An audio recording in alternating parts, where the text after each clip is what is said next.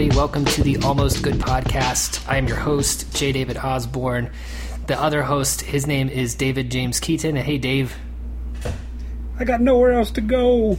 So what you'll notice is that both of our voices sound a lot better than they used to because we basically want people to listen to this podcast, and we have great riffs. We've been doing this for almost 3 years now, Dave. We've been doing this for a while, so I feel like we're old hands at podcasting. So it's not that we can't make a fun and entertaining podcast, but it always sounds like a CIA tape or something, where it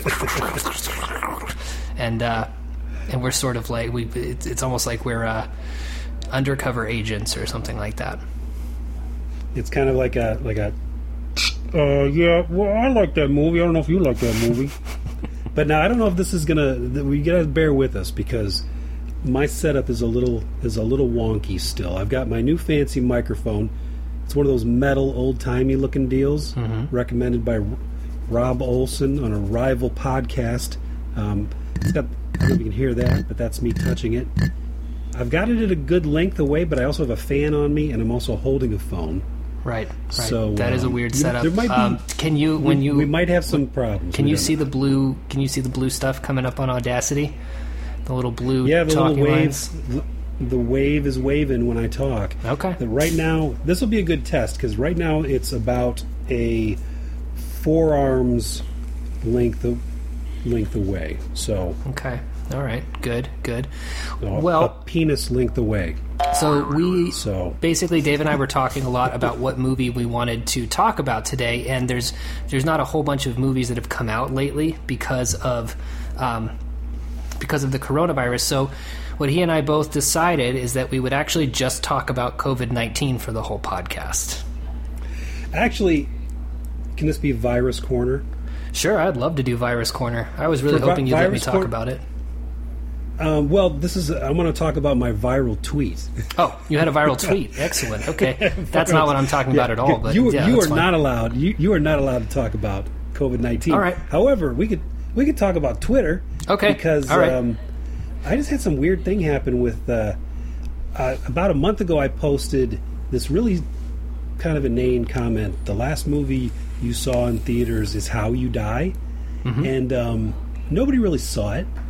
I had like 2 likes, and then I moved on with my life. And then this is how long I've been on social media. Like, I forget what I type. I forget what I put up. Right. And I just typed it out again and posted it again. Have you done that where you've made the same joke twice and you didn't realize you already said it? Oh, I'm sure, yeah. Yeah. So I did it again just because I was thinking about it. I was actually just thinking about it in kind of morbid terms, like this. We're never going to see a movie again. We're never going to find another film in a theater. And so I typed, but I worded it slightly different. And I said, the last movie you saw in theaters is The Way You Die. And for whatever reason, that variation of the sentence got like 10,000 retweets and thousands of likes. And it became like my own private hell because every day, it's still going on, just not as rapidly. Every day, I'll get dozens of people saying, well, I'm going to be killed by Harley Quinn in Birds of Prey, and that's a good way to go out. Yeah. Every day. Or I'm fine with it every single day. Somebody tells me whatever movie they saw, they're fine with it as that's the way they die. And they've made that same joke 10,000 times. Yeah. So it's kind of fascinating. Like, no one seems to know that everybody's saying the same thing. Mm-hmm. And like, if I look at it right now, I swear to you, dude, it has somebody with a picture of old Margot Robbie with a baseball bat, and it says, I'm fine with it. Oh, Twitter is a complete hellscape, and even good things become bad things. Often, whenever you see a really viral tweet that has 500,000 likes and, 250,000 retweets, and it's a video that somebody took off of TikTok, and their commentary on it is like, I'm dying laughing right now. And then right below it, because it took off, they're like, hey, donate to my GoFundMe for a new lawnmower or whatever. As though they should be paid for basically showing people somebody else's content and not even doing like a commentary on it, but like just saying, I liked this. I enjoyed this video. Yeah. And also, I didn't really... It sounds weird, but I wasn't asking people what they saw. Right. I was just kind of saying that we're fucked as far as movies. Like, I wasn't asking for that response. Mm-hmm. I guess I thought people might enjoy that comment, but I wasn't asking for a list. Also, huge spoilers. Like, the 5 or 6 movies that keep coming up, I hadn't seen all of them because they were like in March or April. Mm-hmm. And so everybody's comment is about somebody... It's either, if it's not saying Harley Quinn killed me and I'm fine with it, it's, a post from some other film with the way the main character died. And some other people missed the point and just posted, deaths from the films. So there's thousands of spoilers for those movies as well. So I did not anticipate that it would ruin all the last films that anybody's wanted to watch, Right. So right. It's spoilers, the same comment over and over. And also I had to look this up. I've been ratioed, I think. I didn't know what that meant. It's something that I apparently do all the time. It's where you don't get a lot of likes, but a lot of people respond. So you're telling me that you typically don't get a lot of approval, but I don't get a lot of likes. But right. people are normally logging on to talk to you about what you've written. Yes, and this is no exception. I guess this is a slightly more positive, but I would definitely call this a ratioing, because I think there's like 3,000 likes, but 10,000 plus retweet comments and counting, and that's just a bunch of people participating and talking to other people, springboarding off, and I'm used to that because nobody gives me that approval you're talking about. They just take it and run or argue with me. So anyway, ratioing. I looked it up. I have been ratioed even in this one minor triumph here. All right, sorry, my dog escaped. We're in a new house and we have these wood floors, and so when she walks around, it sounds like little clickety clickety clickety clickety. And we thought we had her in the room with Rios, but she went through the bathroom door. We have a Jack and Jill bathroom, and she just busted out. She was just like, "You thought you could contain me, you fool." No, yeah, the viral tweet that you had reminded me of this COVID-19 study that I saw recently that said that... Oh, yeah, we can talk about that off the air. Well, no, I was just saying that when people wear masks, like when they're riding bicycles... It was just, I saw somebody today riding a bicycle wearing a mask, and I was like, you don't understand how any of this works. That's my only comment. I'm just going to leave it there. Well, I will say, when I see somebody, if I see somebody riding a bike, or when they jog past me without a mask, I see that Tron stream of color behind them. Like I see this plume of disease color. Yeah, it's like this green line, and I'm just thinking, oh my god. And I assume that if you were to look at that on a computer, that the person who's running and breathing out those droplets would probably look like a fucking nuke. It would look like this cloud of vapor. So it's terrifying when you're standing at a red light and somebody's jogging across the street and you're like, oh my god, there's nowhere to go, and then you're just in this plume, and you're in something because you can kind of smell people who walk past you. Mm-hmm. You're just all swimming in it anyway. Mm-hmm. Like we're swimming in it all day. And anyway, joggers, bikes. It makes me think of that. Was that Indiana Jones, the last one, when he's got his dad on the back of the motorcycle and he sticks that flagpole in the spokes, mm-hmm. and it goes. Poof. That's all I can think about when a bike's coming towards me and I can see their mouth. Yeah. Actually, no, I think you're right. Yeah, I think that's exactly how viral transmission works. I think I'm wrong. Actually, I think you nailed it. You think it's?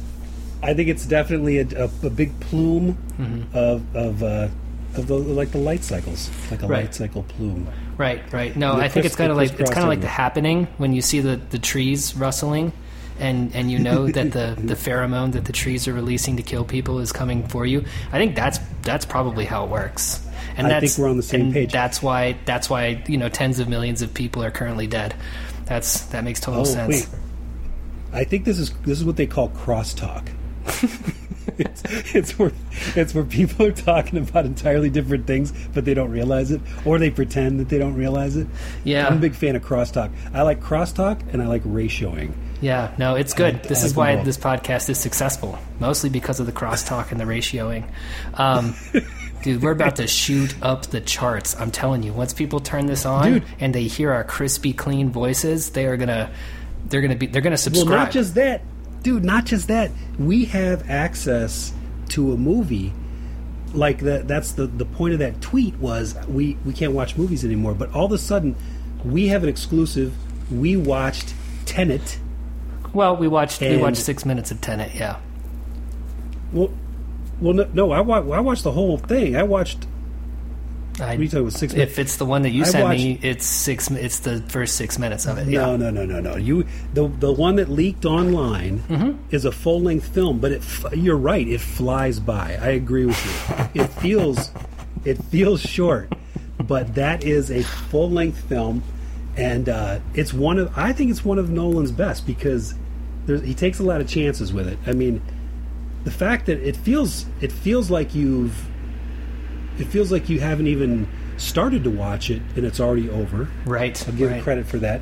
Also, he gets a lot of grief about making these big behemoth films, right? Mm-hmm. People say, he abandoned his heady early movies like Memento, or if you go back far enough, that Following, which had a great idea where you follow somebody just to see what they do. There's like people that just follow people around. It's like a pastime, and of course somebody witnesses something weird. Mm-hmm. They're smaller, heady films. I think Memento's a perfect movie. But now he does nothing but gigantic, cold, mechanical thriller behemoths. Mm-hmm. Ever since like the Batman stuff, I guess The Prestige would probably fall into that. Definitely Dunkirk, Interstellar, fucking Inception, just gigantic, kind of blue, cold, workman-like thrillers. And a lot of people give him shit about that. They're like, why do we have to endure these sort of lumbering machines of film? And I think that he has a solution here, which is he maintains his philosophy of a large film, but he limits his vision by he reduces it to just visual information. Mm-hmm. Like the main character does this throughout this whole movie. The main character doesn't even talk. Yeah, he talks. Yeah, okay. He has like 2 lines. He has like 2 lines. Well, Dave, it's that, or do you think that maybe somebody took a cell phone into a theater where they were showing a preview of Tenet? No. He's embracing the found footage format. Okay. So it's got a little. You get your cake and eat it too, dude. You get this giant film on an IMAX screen, but also you're like, why does it feel like a shaky cam? And why is there a dude's head, the back of some guy's head? That's such a brilliant. It's a brilliant idea. Kind of Mystery Science Theater 3000-ish, right? But it's brilliant because then you feel like you're in the theater. Like, think about how this movie starts. The movie starts. The preview starts. No, the film starts with this sustained violin note, and there's like a crowd muttering. I love that part. That's great. I love that. It's so good. That tune-up, the symphony tuning up. Tuning up, and it's replicating the feeling of entering a huge theater to watch a movie, right? Mm-hmm. Which is something we thought we would never be able to do again. But here, Nolan has put his movie online for us, and he walks you into the theater. And clearly Nolan is the conductor, because they have this conductor, and he does this little like tap tap tap tap tap to get your attention. And then instead of music, what do you get? What do you get when this movie starts? You get gunshots. You get paramilitary fucking goon squad. Which is what? That's the music. The new music of cinema is gunfire. It's an assault on the audience. It's an assault on the senses. I really like this reading, actually. I genuinely think this is a good reading. It's because it's an amazing film. Yeah. It's also he also then to dismiss the military dismisses music. There's like, did you see where the one terrorist like curb stomps a cello and it goes squawk? Yeah. That's I'm saying this is the new music of cinema is gunshots. So let me give a breakdown, because what's weird is this movie, all Nolan's movies are 3 hours 45 minutes. I think this one was the same length, but I can't be sure because I didn't watch. It's because it was 6 minutes long. It was a preview. No. I admire that you're sticking to your guns there. Yeah. But it was definitely at least pushing 230, because it had the arc of a Nolan film. It was a mechanical watch, and it may have stopped. I don't know, but I know that it was at least 2 hours long.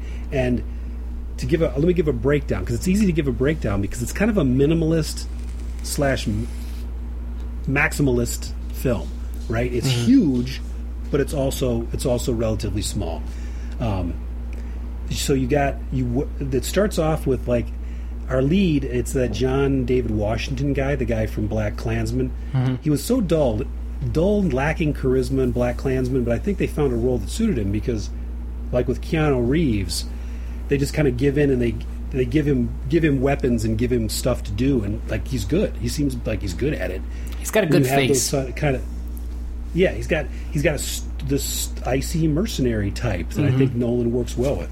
I think like DiCaprio, and when he has those kind of hammy actors, they're a bit lost in the gears of these kinds of movies. But this guy, very stern face, SWAT team, he did really well. So it starts off with him waking up in a van, and this van, it kind of rolls up on this siege going on this opera, right? So we've seen. I should note that the movie backs out of at least 3 major scenes. Like, it shows this big opera, and then it pulls back, to the rich people in the box seats, right? Mm-hmm.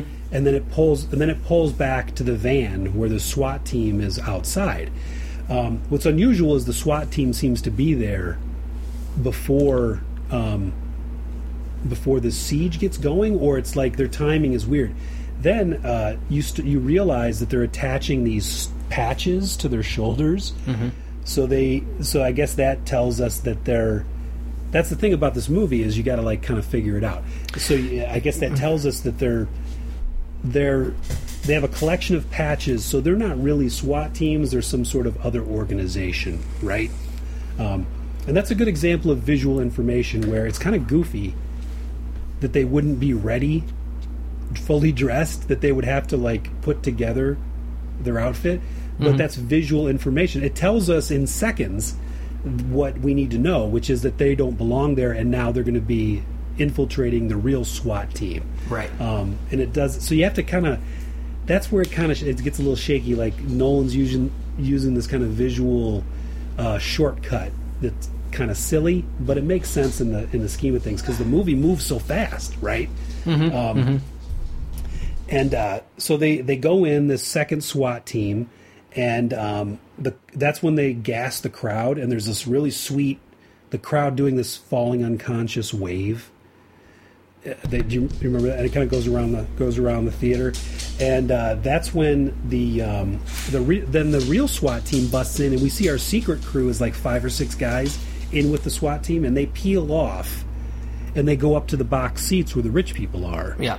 And that's where the main dude gives somebody a password, right? He says, what did he say? We live in a twilight world. One of the only lines this guy says in the entire movie. He says, like, we live in a twilight world, and then the spy or whatever says, there are no friends at dusk. Mm-hmm. And essentially it means he's been made, the terrorist attack has been staged to cover up his murder, right? Mm-hmm. So they're there to sneak him out of it.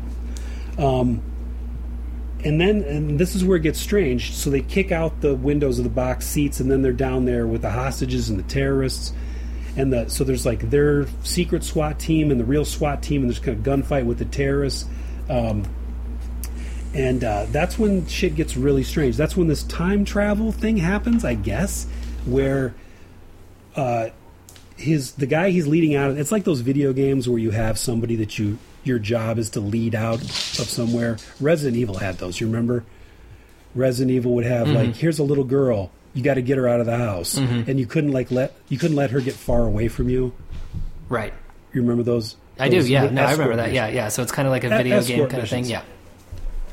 Yeah, the escort missions. So he gets far away from this guy because the guy's huddling under the seats, and he runs up to where there's another terrorist who's going to set off a bomb and blow up the whole place. And he engages that guy, and the guy realizes he's fake, and then that's where I think some sort of time travel thing happens, but it's very subtle for a time travel movie. This is the only instance of it in the whole film. They show a bullet go. It kind of goes zip, and the bullet goes back into a gun, or does it? This is my question for you. So does that mean that our lead was killed and then somebody reversed time and brought him back to life? I think that's what we're supposed to get. Yeah, I think so. You think? Because I was looking at it. Miraculously, I've had time to watch this whole movie 5 times this afternoon. Yeah, I don't know where I found the time. Yeah, well, it's about 30 minutes, so yeah, that makes sense. And so I think that it's a possibility that somebody came up behind him and they used some device that you can take if there's a bullet laying on the ground, if you point this device at it, it will go back to where it came from. So, and I think that the terrorist would just happen to be between the bullet and whatever original gun fired it, and that took out the bad guy. Now, that's not a very efficient way to kill somebody. No. But I think it gives us enough tease that they're messing with time. Because there's somebody behind him, and then his buddy says, that guy's not with us. And then off they go. Right? You know, a brief thought that I have actually about it taking place in a theater, it makes me think about the Aurora shooter during The Dark Knight, who went in and shot up that theater. I wonder if that's like a... I like your read of it as a kind of like that. This is the audience, and now they're all asleep, and like this is kind of like you're now in like the dream world of the movie, essentially. Yeah. But it is kind of also like a callback to that shit, you know? Yeah. Do you think that's pretty ballsy? Because that's his movie. Yeah. The Dark Knight Rises. Do you think that he's addressing the Aurora shooting? Because that would be. I think so. That would be pretty ballsy. I think he would. He would have to be cognizant of the fact of what he's doing. I mean, he knows what happened, and you can set your intro in any place that you want to. So I think it is kind of a ballsy move. I don't really know what he's saying about it, other than to perhaps put it into a fictionalized world and make that shooting in a sense part of the canon of his movies, right? Like, because I have a feeling that this movie, when it actually finally comes out and we get to see the whole thing, I think that it's gonna. What do you mean? Play with time. You mean like the director's cut? Are you talking about the director's cut? Yeah, you know what, Dave? Let's go with the director's cut, because I've heard a rumor that there's a director's cut that's about 3 hours long, right? So, well, that's what? That's 10 minutes longer than the movie. I mean, typical Nolan length. Yeah, I guess it's not that long. But anyway, yeah, no. And then I like the fact that let's just go with your idea that this is the movie. So I like the idea that at the end, instead of having a movie flesh out, he kind of just, very much kind of like a trailer would do. He sort of plays with these like flashes of scenes that sort of indicate to you what's going on. And then once it's over, I think this might be the best time travel movie ever made, because it's like you got brought back in time to the beginning of the movie with no memory of having seen the rest of it, even though you did. I'm with you. Yeah, or like you it's like time didn't pass because you seem to think that this was 6 minutes long. Right. And it was a feature-length film. Are you going into your fugue states again, Dave? Are you where they find you like naked 5 miles away, covered in goat's blood? Yeah, I'm going to go to a theater all by myself and watch this movie again on my laptop, where I'll see 10 layers of movies.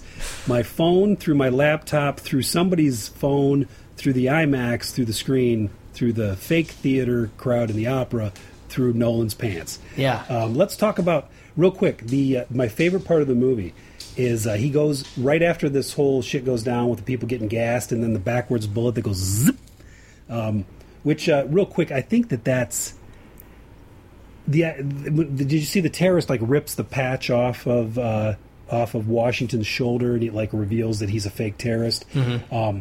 What's fascinating is we're like 3 fake terrorists deep. Yeah, we've got or SWAT teams deep. We've got the SWAT team. We've got the lead man who is in a secret spy organization that's a different SWAT team. Then we have a mysterious time-traveling SWAT team who is also outside of that realm. But the tearaway disguises, I just think that's bizarre. That you would wear something that's in so many movies where somebody will have a fake Velcro patch of something on, and then somebody reveals them like with a zip and pulls it off. You know what I mean? Like a tearaway disguises are only fun when it's like whoosh and suddenly somebody was wearing a tux but now they're wearing a Speedo. Yeah. That's the only way That's you funny. should have those tearaway things. But anyway, so he gets the bomb after the bullet goes backwards, and there's another bomb to defuse, and he runs to like some sort of rally point with his crew, and this is the only other line Washington has in the entire film where he says, can you defuse this? And one of his crew says, no, we can't. They're all synchronized or something like that. And he says, well, why? They were going to blow up the whole audience to kill this guy. And the lead says something like, nah, they were just going to blow up the cheap seats, which is hilarious and goes into your reading of this weird contempt for the audience, but also a celebration of them, because he takes the bomb that was going to blow up the, quote, cheap seats, and Washington runs back in to get the other bomb, and he takes it and he launches it up into the box seats where the rich people are. Right. He like chucks it up there where I guess because like 5 rows blow up. Yep. I guess he took it from the cheap seats, quote, the cheap seats as he called it, and he threw it up to where the rich people were, and I guess he killed a bunch of rich people. Yeah. Which is pretty fucking sweet. Like that's a sweet climax because I guess that's kind of that's the end of the movie. It's because that's where it ends, and that's where there's credits. The credit comes up, and it says Tenet, and then there's like these crazy post-credit stingers where Nolan gets a little wacky. He shows, I guess, it's them in heaven. Like the lead's on a boat. He's on a boat, right? He's enjoying life. There's like rich people on yachts. So I guess that's the people that blew up. Like it's enjoying very Lynchian. heaven. Very Lynchian. It's very Lynchy. Then there's a car that reverses and reassembles, which is the most puzzling thing to put after the credits. Yeah, it's also weird that they hired Robert Pattinson for one shot. That seems like a little ostentatious. He was in the post-credits stingers? Yeah. Whoa. Yeah. Yeah, that's weird. But there's a lot of weird choices, dude. I mean, that's on the list of weird choices Nolan makes for this film. I put that at number 5 because we've got, again, he's taken a lead character and put him in a mask for the entire time, just like Bane. Mm-hmm. It's like a perverse choice. It's like the whole time the guy has a muffled mask voice, the lead of the movie. That's a weird choice because he got so much flack. Batman, weird voice. Bane, weird voice. This one, this John David Washington, weird muffled mask voice for the entire film. That's weird. So I would say to have big name actors in the post-credit sequence is pretty minor. Also, I would say it's not underpopulated. For a movie that zips by like this, huge cast, big concrete architecture, it looks expensive, but again, it gets in, it gets out, it gets it done. You know? Yeah. I was thinking about Christopher Nolan movies while I was watching this because I was paying pretty good attention to what was going on, and I was really into it. And I was kind of thinking about his movies are weird because I seem to almost like dislike them when I think back on them. But you can't deny that they're very watchable. You know, like while you're watching it, they're so capably made that you just like. I'm looking forward to watching this one again in the director's cut version in theaters one day. I think that'll be pretty cool. Well, I think Nolan has given up on the idea of theaters. Theaters don't exist. This is a theater. We had a theater experience. We were 3 layers into a theater experience. Very true. Very true. And he gave it to us for free. He gave it to us. It just showed up on my computer one day. Yeah. Well, it showed up on Reddit where somebody uploaded it. which I'm not sure if he was happy about that or not. Somebody named Christopher Nolan. Come on. Yeah. He's throwing you a bone, dude. But it's just like it's one of these really interesting. So first of all, I love the no dialogue or muffled dialogue.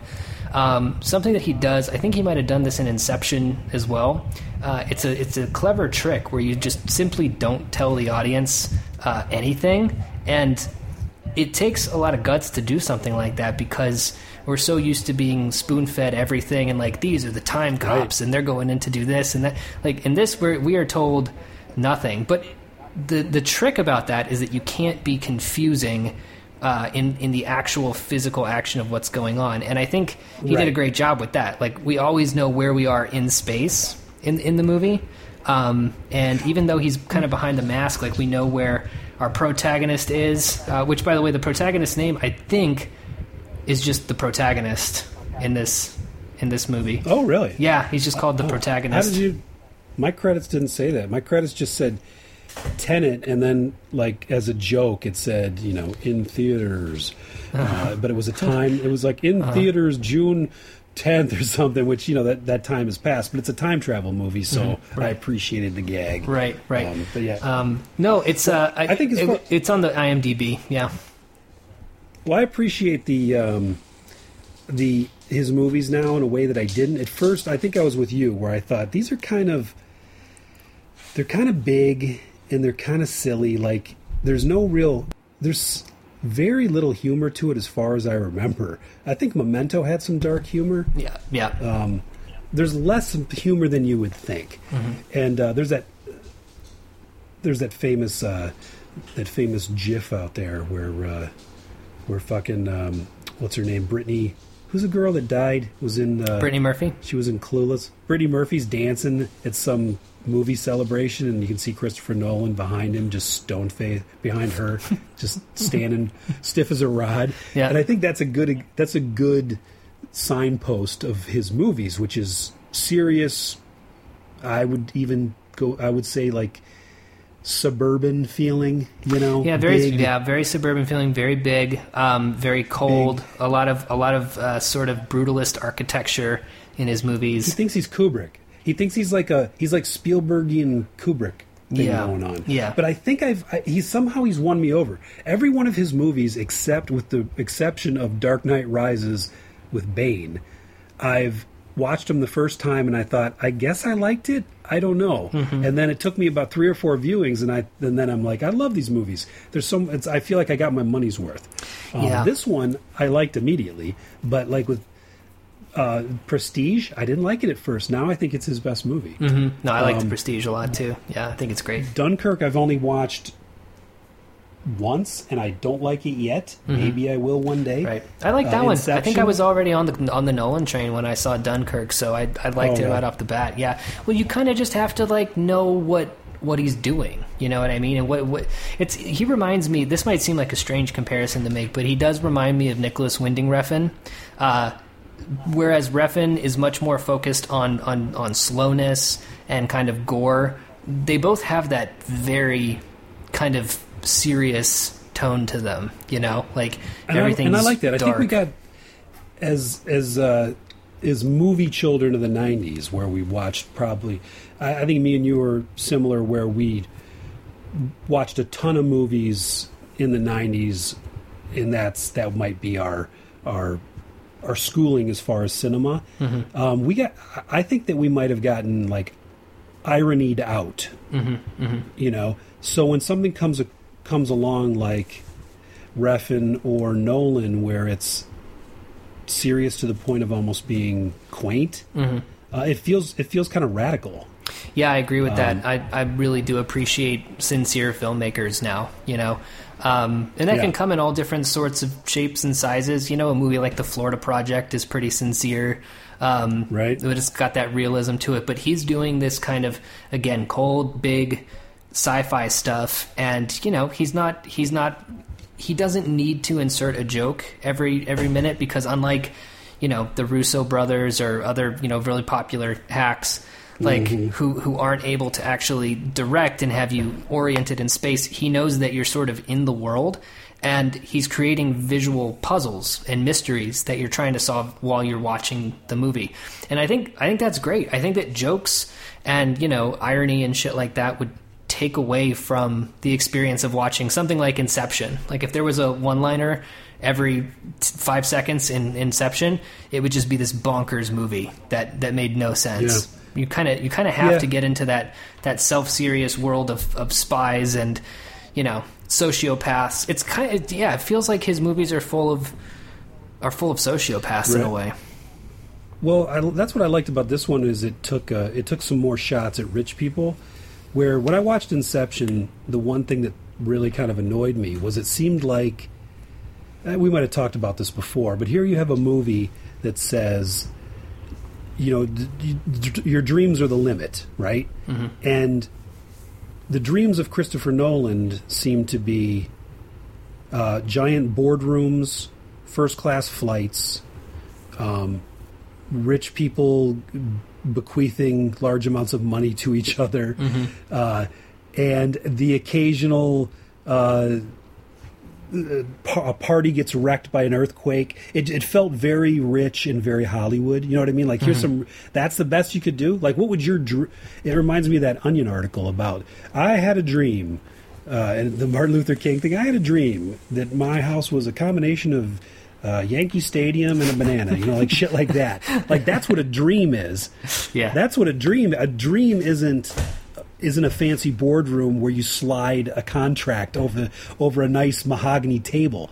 That's a rich person's dream, and the dreams are shallow. Mm-hmm. So the first time I saw it, I thought, I can't get on board because it's not, when I saw the trailer with, streets going up in the air and shit exploding and reassembling, I thought, this is going to blow my fucking mind. And the first viewing, I thought, this is pretty tame as far as their dreams. Like, why, as soon as they plug in, their dreams should be all of them like furiously masturbating, right? Yeah. Or something. Right. It would be something that they wouldn't want anyone to see. Yeah. Dreams are perverse and strange, and it didn't feel like that. That's why a lot of people say it ripped off Perfect Blue, and it has a lot of sequences that were taken from, and the fuck was the name of that one? I want to say Cinnamon, but that's not the name of Paprika. Paprika. Yes, exactly.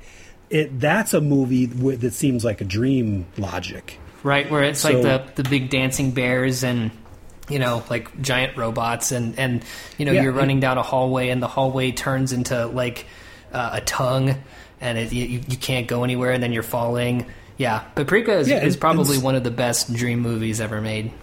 That's a good dream movie, and it looks like he must have seen that because he lifts sequences out of that. He took from those two animes, as far as I can tell, and also dreams. The real frustrating parts of dreams probably don't translate well to cinema anyway. Mm-hmm. My ultimate frustrating moment in dreams is not punching hard enough. Right? Yeah, that's a big one. I was thinking about Inception, but it's like Tom Hardy, and he's in a classroom, and they're like, "You didn't study for the test," and he's got the Bane mask on for some reason, and he's trying to say I didn't know, I've been out of college for 2 years, and it's like, well, the test was today, so I don't know what to tell you, and he's like, oh. It will break me. Yeah, I love the idea of the Dark Knight Rises and the fight is they both have pillow fists. They just can't hit each other. So wait, there's a name for it? I mean, it must be it's got to be rampant. I saw pillow fists on a World Star Hip Hop video where these guys were in a street fight. And this guy gets punched in the face. He's like, "Come on, bro, you got pillow fists, dog. You got pillow fists." And I was like, "Oh, I am so scared of having pillow fists. I hate it." I think, but that doesn't quite get it. It's more like it's moving too slow. Yeah. I'll have a home invasion. That's a dream I have constantly. Home invasions, combination home invasion, night terrors, where people walk in the room, crawl across the ceiling. And now it's even worse because it's like they're walking in and they got this big cloud of COVID-19 around them. And it's called a plume, dude. Plume, okay. It's called the Tron plume. Got you. And I'll take a swing at him, and it's it's like in Matrix Revolutions where the fist is going through all the raindrops, bloop, bloop, bloop, bloop, but it doesn't do shit. And that's a real dream. That's not Not somebody saying, "Oh, did my dad leave me enough money?" That's not a fucking dream. In Inception, where the room is tilting and they're kind of pacing towards each other, but neither of them have pants on, right? It'd be something like that. Yeah, now it's a dream. Yep. Now it's a dream. Mm-hmm. So, yeah. Okay, so yeah, what do you think? Would you recommend the new Christopher Nolan film, or I would. Well, I'd recommend the preview that I saw, and I would say that if it ever comes back to theaters, if it ever goes to theaters, I would I'm definitely going to check it out. We watched this film, dude. I mean, if let's say for sake of argument that this was you called it you thought it was a trailer, an extended preview, yeah, like the prologue to the film, yeah. I would say if this was a trailer, in your dreams, I guess we're talking about your own fantasy land. Is movies are tiny in Dave's dreams. That this is a good idea for a trailer because it gives you like a it doesn't give you the soup to nuts overview. It gives you like just the soup. Right. You know what I mean? Right. So instead, because that's why Prometheus had an amazing trailer, but it ruined the movie. It showed every beat of the film. This says, here is one sequence that has all the themes of the film, but you get nothing else. Right. If this was a trailer. No, it's a great idea. It's a great way to start movies. I wish more movies started that way. I wish more movies had trailers like that in media res, like in the middle of the world, and it's a world that's weird and has its own rules, and you kind of learn it as you go along. So I'm playing this game called Dark Souls. I've been playing it for a while. I think we talked about it on the last pod. I've seen your updates. I've seen you struggling with various demons. Yes, yeah, and so basically in the game you're undead, and the difficulty level is very hard. But the way that the designer made the game was such that like you have to learn as you go. So when you reach a new level, there's new creatures that will like poison you, and you have no explanation as to what to do when you're poisoned. You have to just figure it out as you go, and you usually die a lot trying to figure this stuff out, so you're dying constantly. But I love that. I think it's so compelling, and I wish more movies did that too, right? For example, where we just don't get introduced to the protagonists right away. Like, I think even that is a step in the right direction, where the protagonists are doing things. I love people doing stuff. Yeah. And as you go, kind of learn. You know what a great opening scene like that is do you remember History of Violence? Yeah, the diner. Well, it's the hotel, right? And the car kind of like. No, I'm thinking of the diner scenes in the middle. Yeah, the hotel where you don't know what they've done inside. And the car, he's like, pull the car around front, and you very slowly follow the car, and you're looking at this dingy motel. And you're sort of figuring, and then eventually it goes in the motel, and you see the bodies and stuff. Right. And then Although there's one big clue that they're terrible people. The one guy's carrying a jug of water. Do you ever notice that people that carry around an entire like jug of water are kind of shitbags? Oh, scum of the earth, man! Scum of the earth. Yeah. Isn't that weird? Yeah. I mean, why is that such an indicator? It's just water. There's, it seems like a good idea. Let's put it in a jug. But every time you see somebody wandering the streets with a jug of water, it's like a red flag. It's a plume. Right. It's a plume of danger. Yeah. So I live kind of near, in my new house. I live kind of near the hood. And I live between the hood and downtown. I'm in this like nice little cute neighborhood between those two things. So I see these crispy people in like the government housing who like walk from there to downtown to, I guess, scream at people or whatever. And they are almost always carrying big jugs of water. And I think the tell is that a normal human being who has things to do during a day can just get water whenever they need water, but they're stocking up. They're going somewhere where they're going to be outside on a street corner, and they got to stay hydrated. So they're basically sort of like on their way to harass people. Right. That makes sense. I was going to ask. Oh, so the video game thing, that seems like a new wrinkle in your biography. I didn't know you were a video game. Is there a reason you've turned to video games this late in life? Well, I mean, I think that the video game thing. Well, so this is really the only game that I play. So I bought a Switch. I had gone on unemployment, and I had my Trump bucks, and I was like, I'll buy a little Nintendo Switch. And I bought some games. I bought Zelda, which didn't really take for me, and I bought Mortal Kombat, which is cool, but kind of a limited hangout because it's a fighter. And then I got this Dark Souls game, and I just became obsessed with it, you know. And it works for talking about Christopher Nolan movies and Tenet, because it is this game where you don't really have you wake up in this like prison full of zombies, and you're a zombie, but you're also a knight, and you kind of walk out and you meet these strange characters that tell you cryptic things. So you're just like, it's constant discovery and constant frustration. So when people who design casinos and gambling machines, they understand a key fact of human nature, which is that human beings don't like to win, they like to lose, right? So gamblers are addicted to losing, not to winning. Because if they were addicted to winning, they wouldn't gamble, because you almost never win. Sure. So basically, there's something in our nature. I'd probably take it all the way back to when we were, you know, nomads that would go on failed hunts and stuff like that. I mean, most of human existence up to this point, and continuing on into this point, honestly, is mostly just failure. So a part of our monkey brains must somehow enjoy that, like must see it as a sign of progress, of like actually getting something done.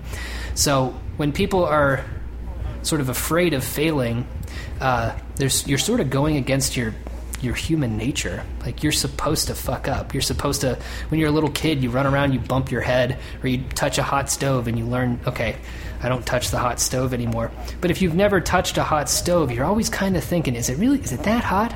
Is it that hot? Yeah. You got to find out. That makes sense. You're fighting demons, right? In this game? That's what I mean, I'm no psychiatrist, but one might suggest that there's something appealing to you to literally fight demons. Yeah, I could see that. I could see, figuratively or literally. Yeah. So I mean, this is another thing. This is a kind of new theory that I have about how brains work. So I think that the inside of your head, the map, matches whatever kind of territory you're in at that moment, right? So for me, it's been really important to go on these long walks without my phone in my neighborhood, because I'm sort of like mapping the space around me in my head, and it's making my inner space bigger and kind of more alive. And so my theory is that one of the reasons why people are so depressed and upset is that their inner space, their map, is now just the inside of their house. For some people, the inside of their work, the inside of their car, and their phone, and that's it. So the map is matching the territory, and the territory is very Nolan-esque. It's very cold. It's very austere, right? But if you get out into nature, your inner self becomes more florid and alive. There's squirrels in the trees, and by doing that, I think that, you know, to bring it back to the demons, I think that you have places to put your bad feelings that you didn't have before, right? If your inner space is a small room, all your demons are crammed in there like a house party. If the inside of your head is a forest or a neighborhood, you can shove them off a cliff and let them chill in a ravine for a little bit. No, that makes sense, dude. It's pretty. It's a little new agey, but I think I'm onto something. I like the direction that took. It's weird because your description of the video game and why you play it almost felt as long as Tenet. That's right. Yeah, which is impossible. So, well, it's very possible actually, because I probably was talking for about 5 minutes, and I think this one was 6. But you know, I did some cool deadlifting today. I was really happy about that. My whole body is sore. Sweet. I'm just like, life is kind of starting up again for me, because I'm in Oklahoma, aka right, like the state that never believed.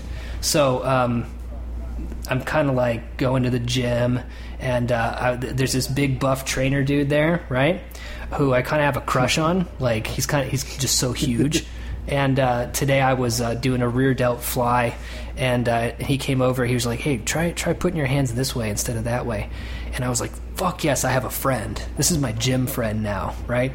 This absolute tank, this monster. He's going to take me under his wing. He's going to teach me his ways, and I'll be a monster too." they, if he can bench more than you, he gets to rename you.